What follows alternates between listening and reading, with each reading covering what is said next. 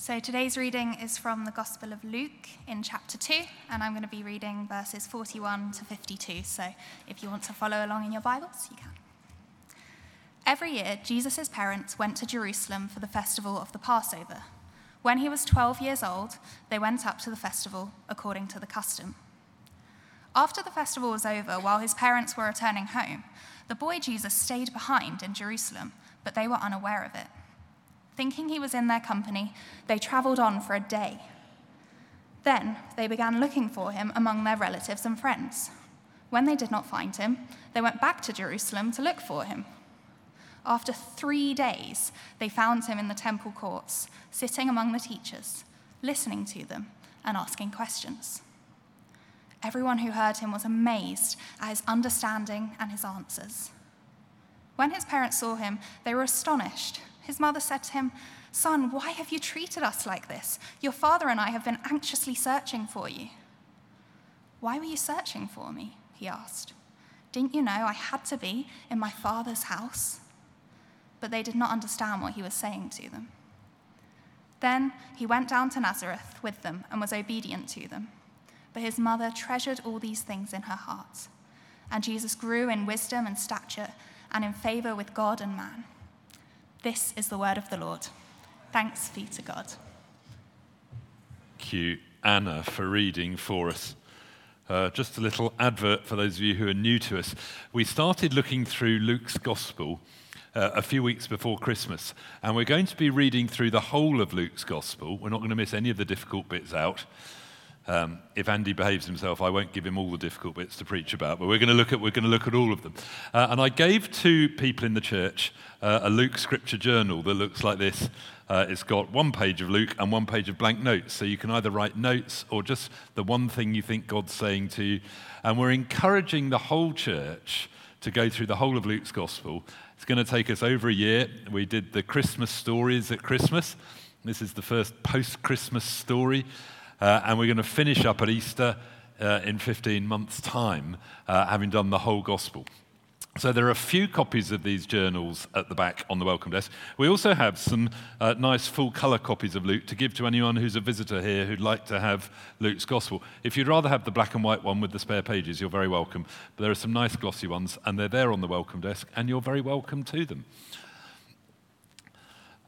So we've had the Christmas stories, we've had angels and shepherds, we've had the birth of Jesus, and this morning we had Jesus presented in the temple and what Simeon and Anna prophesied over him. And tonight we have the only story we've got of Jesus as a boy. We had as a baby and just when he was a toddler when the wise men came, and the next thing we'll hear is when he's 30. So it's great significance just to have this one story of him age 12. And it focuses on his relationship with God as his Father. And we're going to be thinking about his relationship with God as Father and ours with God as our Heavenly Father. So let's pray that God will speak to us. Lord God, our Father, how we praise you for your great love for us. How we praise you that Jesus revealed that love and taught us to call you our Father. Thank you for your love for us, greater than any parent has ever had for any child. And we pray you would come by your Holy Spirit this evening and speak to each one of us. For those of us who've known you and loved you for a while, come and renew your relationship with us. For those for whom this is all very new and just exploring, we pray that you would open eyes to see the wonder of Jesus and your fatherly love for us. So take what I've prepared and breathe your Spirit's life into it, we pray, that you would speak to us. And we ask it in Jesus' name. Amen. Just as I start, have a think just quietly.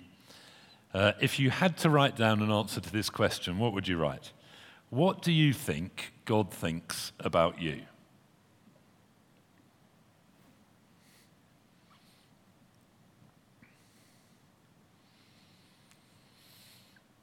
I don't know how well you're doing with that one. Here's another question. Again, just see what's the first phrase that comes into your head that you don't have to write this down. I'm not taking in any homework on this. It's fine.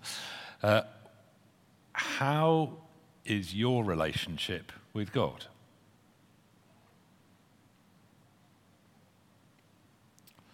It's a new year, as Lydia was saying. Some of us think about drinking more water. That's a good thing to do. But perhaps the most important thing about us is our relationship with God and our understanding of his relationship with us. That goes to the core of our identity and will affect our behavior, how we relate to others, what we do, what we don't do, how secure we are in our identity. It's absolutely key. And the great truth we're celebrating this evening is God's fatherly love for us. None of us have had perfect fathers. Some of us have had reasonably okay dads. Some of us have had quite good ones. Some of us have had ones that weren't so good. Some of us have had ones that are actually really not good at all. And some of us have not known our dads. They've been absent. But deep inside all of us is a cry that God has put in us to know him as our Heavenly Father. So we're going to think about Jesus's growing awareness of God as his Heavenly Father, and then we're going to think about our relationship. So let's get to this story of Jesus when he was 12. Verse 41 is where it starts. I'm on the wrong page here. Let's get the right page. Verse 41. Every year, Jesus' parents went to Jerusalem for the festival of Passover. Now, they lived in Nazareth, up north by Galilee. Jerusalem is quite a long way south. It would have taken a few days to get there. They probably walked or with carts and donkeys, and they camped. Took several days to get there. Those who lived within 50 miles or so of Jerusalem were all encouraged to go to the festival every year. Those who lived further away in Israel were encouraged to get there when they could. Passover is at our Easter time, at least our Easter is at the Jewish Passover time. That's the right way around. That was one of the great festivals. There was another festival in the autumn, September time, of Tabernacles, where they would go to Jerusalem and camp in tents. That's a bit like our new wine, where in the summer we go and live outside for a bit and meet with God for a week. They had a festival at Christmas, a festival of light, and there were various other festivals. But we read that Jesus' parents, Mary and Joseph, went up to Passover every year together with people from their hometown in Nazareth. It's a big gathering. Crowds would gather. There would have been lots of worship in the temple. There was lots of teaching about God. There was lots of community just enjoying together. It was a holiday, a corporate holiday. Now, lots of my growth as a Christian happened on these sorts of things. When I was a little boy, my dad used to lead house parties at a place called Ashburnham down on the south coast. And I remember going for a week each summer, and this great gathering, a sort of house party of people from local churches every year. Then when I became a teenager, I went on Scripture Union camps each summer. Some of the best 10 days of my year, where each year I was able to process my relationship with God. My relationship with God tended to be a bit like a washing line. It had this real prop each summer, this Scripture Union camp, and then it kind of went down the rest of the year, and then a big prop the next year. But there's no doubt that I took steps on in those holiday weeks.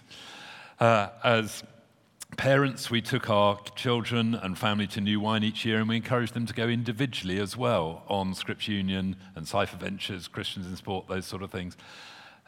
If you are responsible for children in any way, your parents, your godparents, your grandparents, your uncles, your aunts, do encourage children to go on these things. But it's not as children, as I was saying earlier, for New Wine. It's a really good thing for our faith. And Mary and Joseph did this each year. They went up to Jerusalem, they went for the Passover. It was just part of their regular worship of God. Not everybody went, but they did. And Jesus came with them. We don't know if they always took all their children or whether this was perhaps the first time he came. Around about 12 or 13, as a Jewish boy is approaching his bar mitzvah, he gets treated more as an adult, and maybe this is the first year he came. Maybe they took all the children. We don't know. But we know that Jesus was with them. And they're there for the week, and they're heading home and pitching camp that first night on their way back to Nazareth. And Mary, no doubt, goes up to find Joseph and says, "Have you seen Jesus anywhere? I can't see him." And Joseph says, "No, I thought he was with you." And they have this terrible moment that most parents have had at some point. "Oh my goodness, I've lost my children, my child. Where is he?" And they were in a group of friends. He's probably with the Joneses or the Smiths or whoever it is but they looked around and he wasn't there.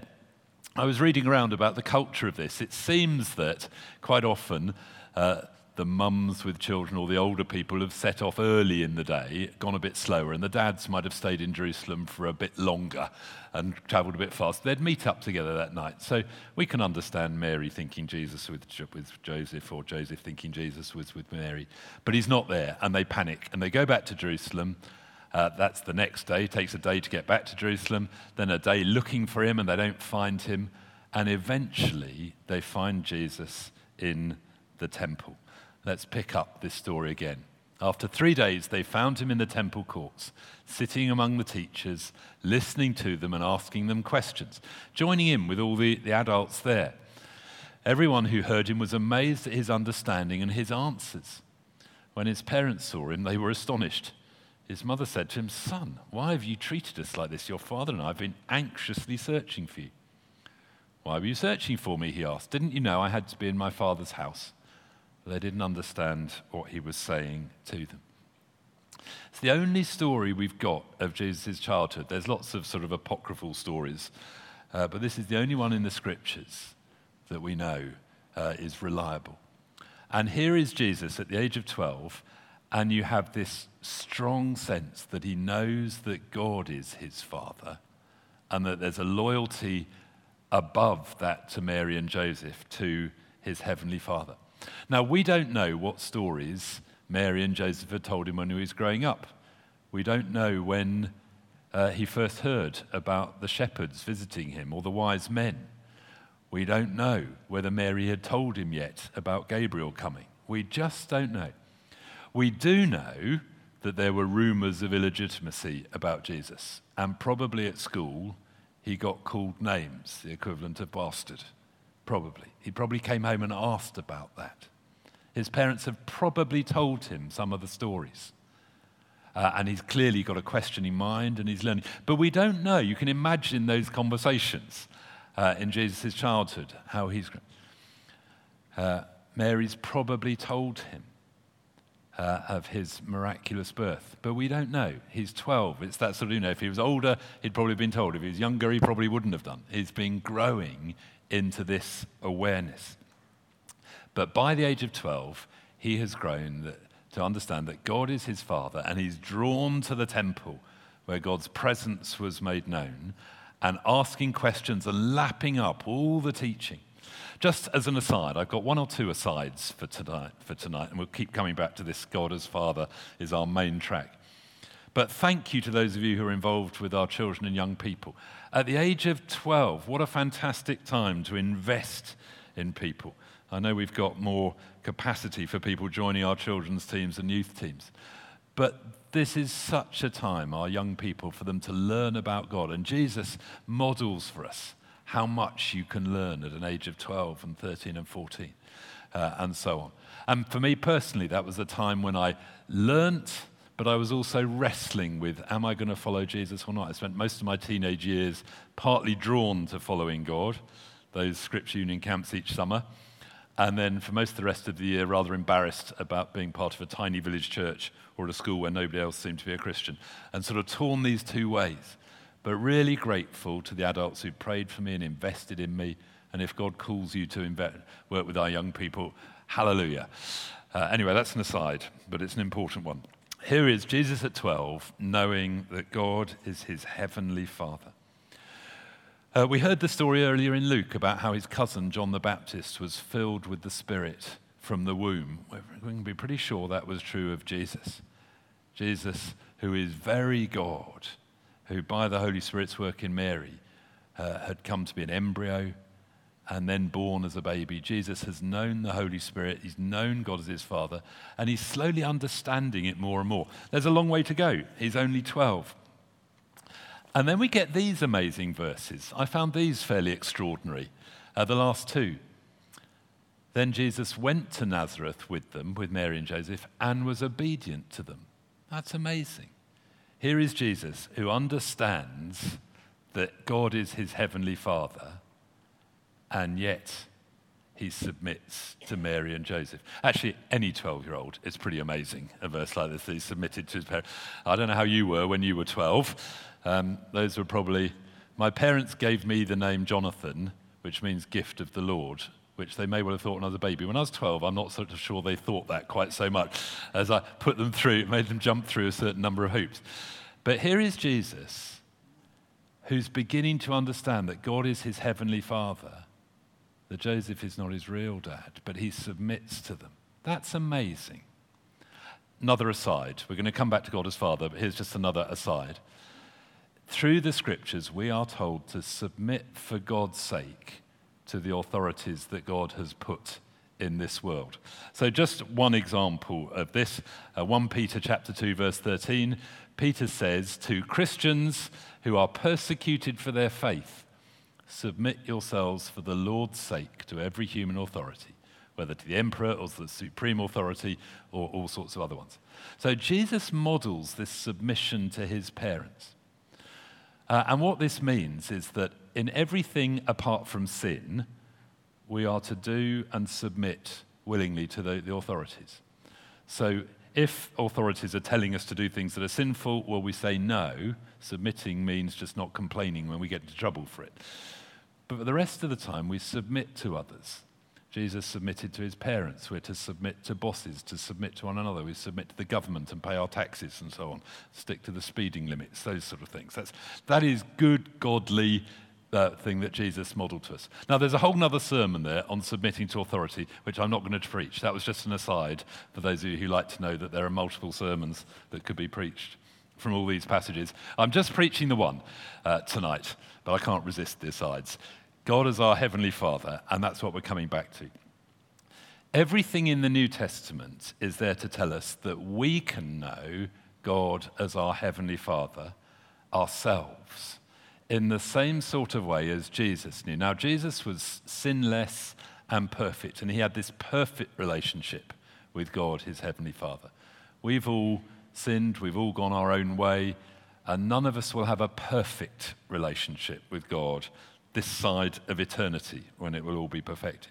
But we can know God as our heavenly Father and know the deep security of God's love for us. Whatever happens, whatever anybody else thinks, that God is for us, that we are adopted as his sons and daughters. Now, we're all growing in this. I bowed my knee to Jesus as Lord when I was 18, having grown up as a Christian, having kicked a bit as a teenager. That's over 40 years ago now. I'm growing in this. There's progress. My relationship with God as my Heavenly Father is a lot better now than it was in years gone by, but I pray it will get better. All of us have got a capacity to grow in our relationship with God as Father. And as we were praying at the start of the service, we had this word renew, that at the start of the year we pray that all of our relationship with God as Father will be renewed. So let's look at how this relationship with God as Father played out for Jesus. A few advanced looks at bits of the gospel, mostly from Luke, but one or two other places. The next thing we hear about is in Luke chapter 3. Before I read it, or before we put the text up, Jesus is 30, says 18 more years have gone on. All we know is that he went back to Nazareth, he submitted to Mary and Joseph. He presumably worked with Joseph in the carpenter's workshop there at Nazareth. He learnt to make tables. He learnt to make wheels and carts. He learnt to make door frames. He was both a sort of mechanic. If your cart broke, you would take it to Jesus to fix, and he'd fix the axles on your cart or the wheels. He was a builder. He would make door frames and so on and help with building. He'd make ox yokes. He learnt to work with wood, and he learnt to do it for 18 years till he was 30 when he started his ministry. Now, when he was 12, he had discovered that God was his heavenly Father. Can you imagine over these next years growing in his awareness that God is his Father and that God's call on his life is not to be a carpenter forever? Actually, he's the Savior of the world. He's the Messiah. He's going to be into ministry, into teaching, into healing, into death and resurrection. Till he was 30, he submitted. This is amazing. When I was 20, 2 years into my student, I'd been following Jesus wholeheartedly for 2 years. I had this strong sense that God was calling me to be ordained. I'd kicked against it. My dad was a vicar, and so I'd sworn blind I wouldn't do that. But I started feeling called to be ordained. and I lost interest in the maths degree I was doing. And I really struggled with that. What's the point of this maths degree when I'm going to get ordained? And I wrote a letter to my dad about it. This was in the old days where phones, you had to pump money into and coins and things. Some of you remember that, and there was no email or text. My dad sent me back.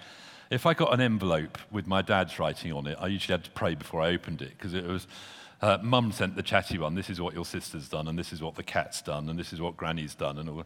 Dad hardly ever did it. He wrote me a one-line letter. Dear Jonathan, Jesus had to be a carpenter, love Dad. It's kind of what we'd call a text now, but it came with a stamp. And it was really important to me. I thought, gosh, if Jesus at age 20 knew God was his father, and he was going to be the saviour of the world, and he submitted to being a carpenter, perhaps I can do my maths for God's sake and submit myself to that. You students out there who are feeling called to do great things in the world, at the moment, God's calling you to do your studies. Jesus was a carpenter. Just knuckle down and do it and honour him and pray about where it will go next. So anyway, this is where we get to Jesus next. He's 30, and it's coming to the start of his public ministry. John the Baptist, his cousin, is baptizing. This is Luke chapter 3, verse 21. When all the people were being baptized, Jesus was baptized too. And as he was praying, heaven was opened, and the Holy Spirit descended on him in bodily form like a dove, and a voice came from heaven, "You are my Son whom I love. With you I am well pleased." That is amazing. It's wonderful to experience that sort of thing from anybody. When anybody says, "I love you and I'm proud of you," that's great. When our parents speak that over us, that's really amazing. Jesus hears the voice of his heavenly Father speaking that over him. He knew it was true, but that was such an encouragement to him. His identity as God's Son is reinforced. At the end of this sermon, we're going to have a time of prayer where we're going to pray that God, by his Holy Spirit, will do that for us. One of the glorious things the New Testament will look at this is that God, by his Holy Spirit, wants us to know that God is our Father, that he loves us, he's for us. But we're looking at Jesus first. We'll get to that in a moment. That knowing that he is God's Son then gets tested. The next thing that happens in Luke chapter 4 is he goes out into the wilderness. Jesus, full of the Holy Spirit, left the Jordan, was led by the Spirit into the wilderness, where for 40 days he was tempted by the devil. He ate nothing during those days. At the end of them, he was hungry. I'm sure he was starving. The devil said to him, "If you are the Son of God." We won't read any more. But now we know that really well. We come to faith in Jesus as Christians. We have a sense of God loving us. But when we go about our daily life, we have this niggle, if we really are, is it true? Is it just make-believe? Now, Jesus heard that voice of doubt and temptation from the devil, and he knows what that feels like. That your identity as a son or daughter of God as your Father will be tested, which is why we need to get it so secure. It's why it's so important that we take time in prayer on our own and together to know that God is our Father and to get our identity really clear. And so Jesus really invested in his relationship with God as his Father. Luke, more than any of the other gospel writers, tells us how Jesus would carve out time away from the crowds to go and pray. For example, Luke 5:15-16. As news about him spread all the more, so crowds of people came to hear him and be healed of their sicknesses. But Jesus often withdrew to lonely places and prayed. And it gets filled out by the other gospel writers that Jesus is communing with his heavenly Father, just making sure that that is where everything flows from, that it flows from his identity in God. He prays on his own to his heavenly Father before important decisions, like Luke chapter 6, 12 and 13. One of those days, Jesus went to a mountainside to pray and spent the night praying to God. When morning came, he called his disciples to him and chose 12 of them. Really important decision. Who am I going to pick? Of all these people who are interested in following me, who are going to be the 12? He spends all night praying. His disciples then watch his prayer life over the next months and years. They see him praying on his own. Luke 9, verse 18. Once Jesus was praying in private. His disciples were with him. He goes off to pray and then he comes back and asks them, what do people say about me? Other times he takes them to pray with him. Luke 9:28. After 8 days, Jesus took Peter, John, and James up a mountain. But he's always praying. He's developing his relationship with God as his heavenly Father. And eventually the disciples ask him this in Luke 11. One day Jesus was praying in a certain place. They were quite used to that. But when he'd finished, one of his disciples said, Lord, teach us to pray. We want to learn to pray like you do. John taught his disciples. So Jesus started teaching them, when you pray, you say, our Father, Father. Now that was radical. Nobody had ever taught them to pray like that before. Jewish prayers would typically begin, blessed are you, Lord God, King of the universe, for you give us food, bread, wine, grain, whatever it is. But Jesus says, when you pray, you say Abba. That's the Jewish word for Father. It's more intimate than our Father. It's a bit like Daddy, but it's a bit more reverent than our Daddy. It's kind of got the intimacy of Daddy with the reverence of Father. And Jesus starts teaching them that they can call God Father the way he did. And this is the big truth, perhaps the most wonderful truth about being a Christian that the New Testament rings with. That when you bow the knee to Jesus as your Lord, not only does God put his Holy Spirit in you, but you get adopted into God's family, so you can say to the God who's created everything, Father, Daddy, Abba. Let's look at a few examples from the New Testament. John chapter 1, verse 12. We heard this in one of the Christmas readings. To all who received Jesus, to those who believed in his name, he gave the right to become children of God. That's you if you've believed in Jesus and put your trust in him. Jesus gives you the right. He's the one who makes it possible for you to be adopted. He's paid the price for your sin on the cross. Everything is forgiven. There's nothing in the way you can be adopted. Paul in Ephesians chapter 1, verses 4 and 5 says this.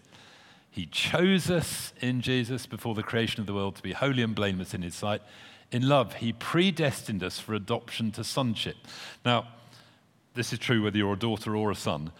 In the Roman world, adoption to sonship had a certain legal status. So Paul is talking about that status.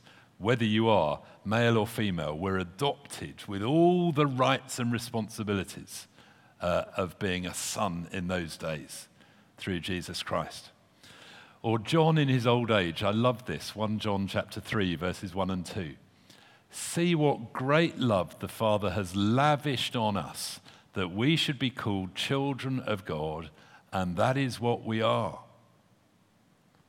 And much more, but we could do, well, I'll read the rest of it. The reason the world does not know us, it didn't know him. Dear friends, now we are children of God, and what we will be has not yet been made known. But we know that when Christ appears, we'll be like him, and we'll see him as he is. But that first bit, God has lavished his love on us, that we should be called children of God. Now, there's loads of other truths about God in the Bible. He is the king. He is the judge. He is the shepherd. He is the Holy One. But the biggest truth for the Christian is that he is our Father, that we can call him Abba, Father. Paul puts it like this in Romans chapter 8, verses 14 to 18. Those of us who are led by the Spirit of God are children of God. The Spirit you received does not make you slaves so you live in fear again. Rather, the Spirit you received brought about your adoption to sonship. That's about the rights. And by that Spirit we cry, Abba, Father. The Spirit himself testifies with our spirit that we are God's children. Now, if we are children, then we're heirs, heirs of God and co-heirs with Christ. If indeed we share in his sufferings, in order that we may also share in his glory. So being a child of God is the most wonderful privilege. It's not easy, just as it wasn't easy for Jesus. It's not easy to follow him.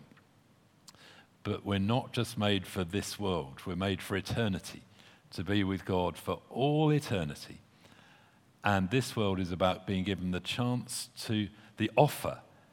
Do you want to be part of God's family or not?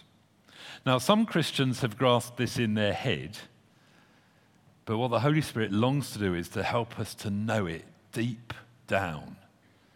I've got a friend who says we need to know it in our knower, the bit of us that knows stuff, deep down in our guts, so you know and you are secure that God is your heavenly Father and that he loves you and he's got you. And it doesn't matter what happens, he's got you. You are secure. And this gets tested by the evil one who makes us doubt if you are a child of God, gets just in the busyness of the world and the difficulties that are going on, we take our eyes off God, we lose sight of it. And at the start of this new year, I really want us to pray that God would renew this within us. For those of us that are Christians, for those of you who are not yet Christians, please come on the Alpha course. This is the best news in the world, and we'd love you to explore this, that you can know God who made you as your heavenly Father. Now, whenever I'm teaching on this, I often put up these cycles. Some of you will have seen these before. There's a cycle of grace and a cycle of grief. I didn't check with Zach that we found these. Have we got these, Zach? We have. That's good. So when it's working well, let's put up cycle of grace first. Let's put up the other one. This is when things are working well. It starts with acceptance there on the left-hand side. We know that God loves us. That sustains us. This is how it worked for Jesus. God is his Father. He knows he's his Son. That sustains him. It's his identity. And he then does ministry to please his heavenly Father out of the security of who he is. And that cycle of grace goes round really healthily. Most of us tend to operate the other way round, and it becomes the cycle of grief. So this one starts down the bottom by achieving something, and people like it, so our identity is that we're good at doing that. And people approve it, so we try and do more of that. We get driven to do it, so we get accepted. But if your acceptance is based on what you do, it's never secure. You've never done enough. There's always more you've got to do. And that goes the wrong way round. And as Christians, we need to make sure our identity is based on who we are, that God is our heavenly Father, not on what we do. Do you remember at Jesus' baptism? The Father said, "You are my Son whom I love." We'll come to this in a couple of weeks' time. I'm pleased with you. Now, he hadn't done any ministry yet. He'd done some tables and some chairs and some ox yokes and some door frames, but he hadn't yet done any teaching or healing. God is pleased with him for who he is.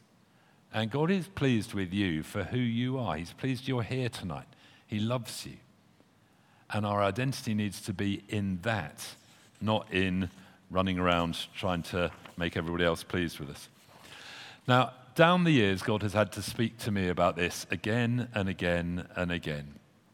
I'm wired naturally to be fairly activist. The energy of that, you do things that go well, you can try and do more of them, but actually you just get tired and burnt out that way. As an older Christian minister put it, the way I was doing the work of God was destroying the work of God in me. It was like I'd rather have done jobs for God than spend time with him. That's as crazy as if I'd rather run errands for Juliet, my wife, rather than spend time with her. It's kind of got it the wrong way round. And I had a hugely significant time of ministry round about the time I was 30. Some of you will have heard this story before, but I haven't got different stories about this because this was how it happened to me. I was privileged to have a pretty good dad, but he wasn't perfect. Folks I've come across who've not had good dads know that God is different and not like their dad. Now, there's ministry that needs to happen for some of the damage of not having a good father, and we can point in the right direction for that. My problem was the opposite one. I had quite a good dad, but I equated him with God, and the bits about him that were not good, I'd projected onto God. So the classic example, and some of you know this story very well, when I was about the age of Jesus in this story, 12, I was 10 or 12, I was a bright kid and lazy at school. So I found I could do quite well because I was bright. And my dad wanted to encourage me to work hard at school. So when my school report came, he said, "I'm sure you've done very well, but every time it says, I'm going to reward you with £5, which 50 years ago was a lot of money. But going to knock 50p off every time it says careless. And his intention was good. He wanted to encourage me to work hard. But I had this excruciating memory of reading my report with my dad, seeing 50p after 50p after 50p knocked off.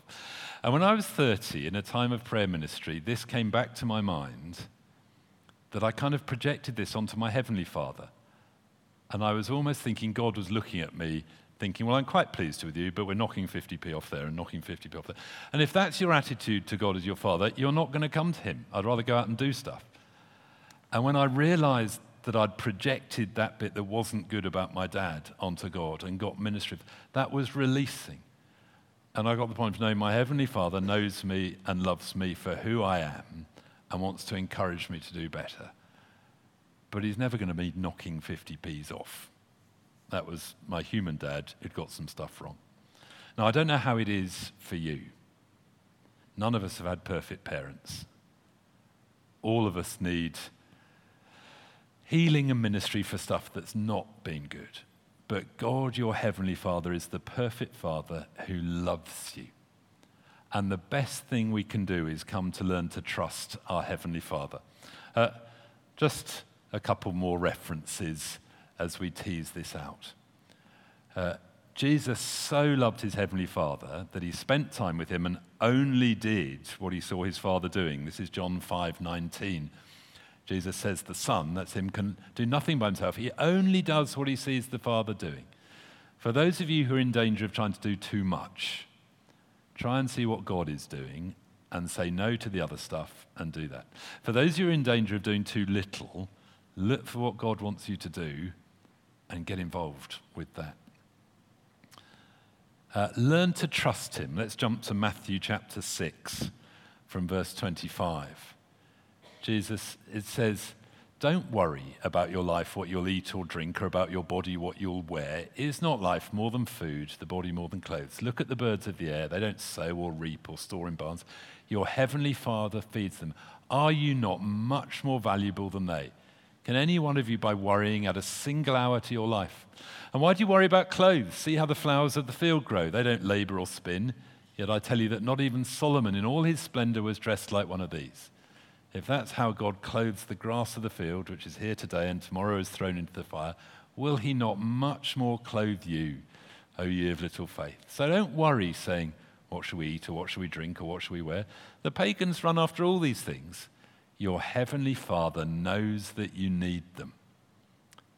So seek first his kingdom and his righteousness, and all these things will be given to you as well. Jesus wants us to learn to trust our Heavenly Father for our needs. He knows what we need. Come to him. For what we do, for our identity and our security. So in a moment, we're going to have this time of prayer. We're going to pray that God would pour his Holy Spirit down afresh upon us, each one of us. It's by the Holy Spirit that we know that God is our Heavenly Father. Paul in Galatians 4 put it like this. Galatians 4, 6 and 7 says this. God sent the Spirit of his Son, the Spirit of Jesus into our hearts, the Spirit who cries out, Abba, Father. So you're no longer a slave, but God's child. And a child, so you're an heir. It's by the Holy Spirit that we know this. You can study it all you like in your head, but until the Holy Spirit writes it on our heart, we're not going to know it in our knower, deep down, that bit that knows stuff. That's what we want to pray. We're going to have a time of just being still. For those of you who are new among us, let me explain what we'll do. I'm going to invite you to stand in a minute, and we'll pray that God would come by his Spirit and help us to know.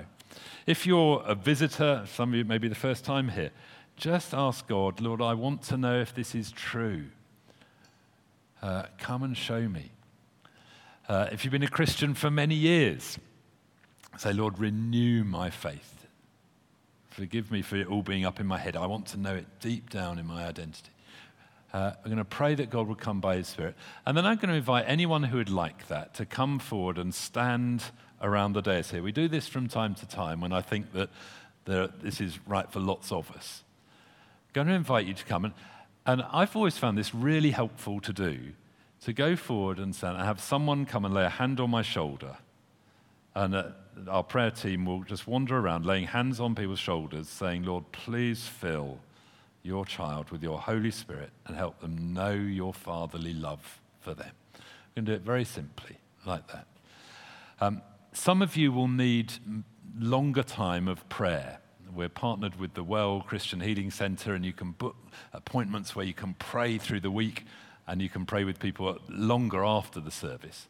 But this time of prayer is just going to be a very simple chance to come forward. And I suspect there'll be lots who want that fatherly relationship with God renewed. And while that's going on, the band will play. And then eventually we will sing our last song. And our last song is about when Satan tempts us to despair. He tempted Jesus to doubt. He tempts us. And the song is about looking up to God our Father and knowing him. So that's what's going to go on. And then after that, there'll be a chance to chat and to pray and to talk on the welcome desk and all the rest of it. So let's stand. And if the band would come back ready to lead us in prayer, that would be brilliant. So Heavenly Father, how we praise you for your great love for us. How we praise you for Jesus coming to reveal that love. Coming to be born as a baby, to be a boy, to be a teenager, to be a man, knowing your love, full of your love, teaching and healing, dying on the cross, rising again, ascended to the Father's side. So we pray, pour out your Holy Spirit on us afresh tonight. Come, Holy Spirit, and minister to your people here tonight. Let's just be still. Encourage you perhaps to open your hands, to be like receiving, to breathe in. Lord, I want to breathe in your Spirit. I want to know you're my Father. As you breathe out, help me get rid of all the doubt and the lies that get in the way. So Holy Spirit, come and minister to your children this evening.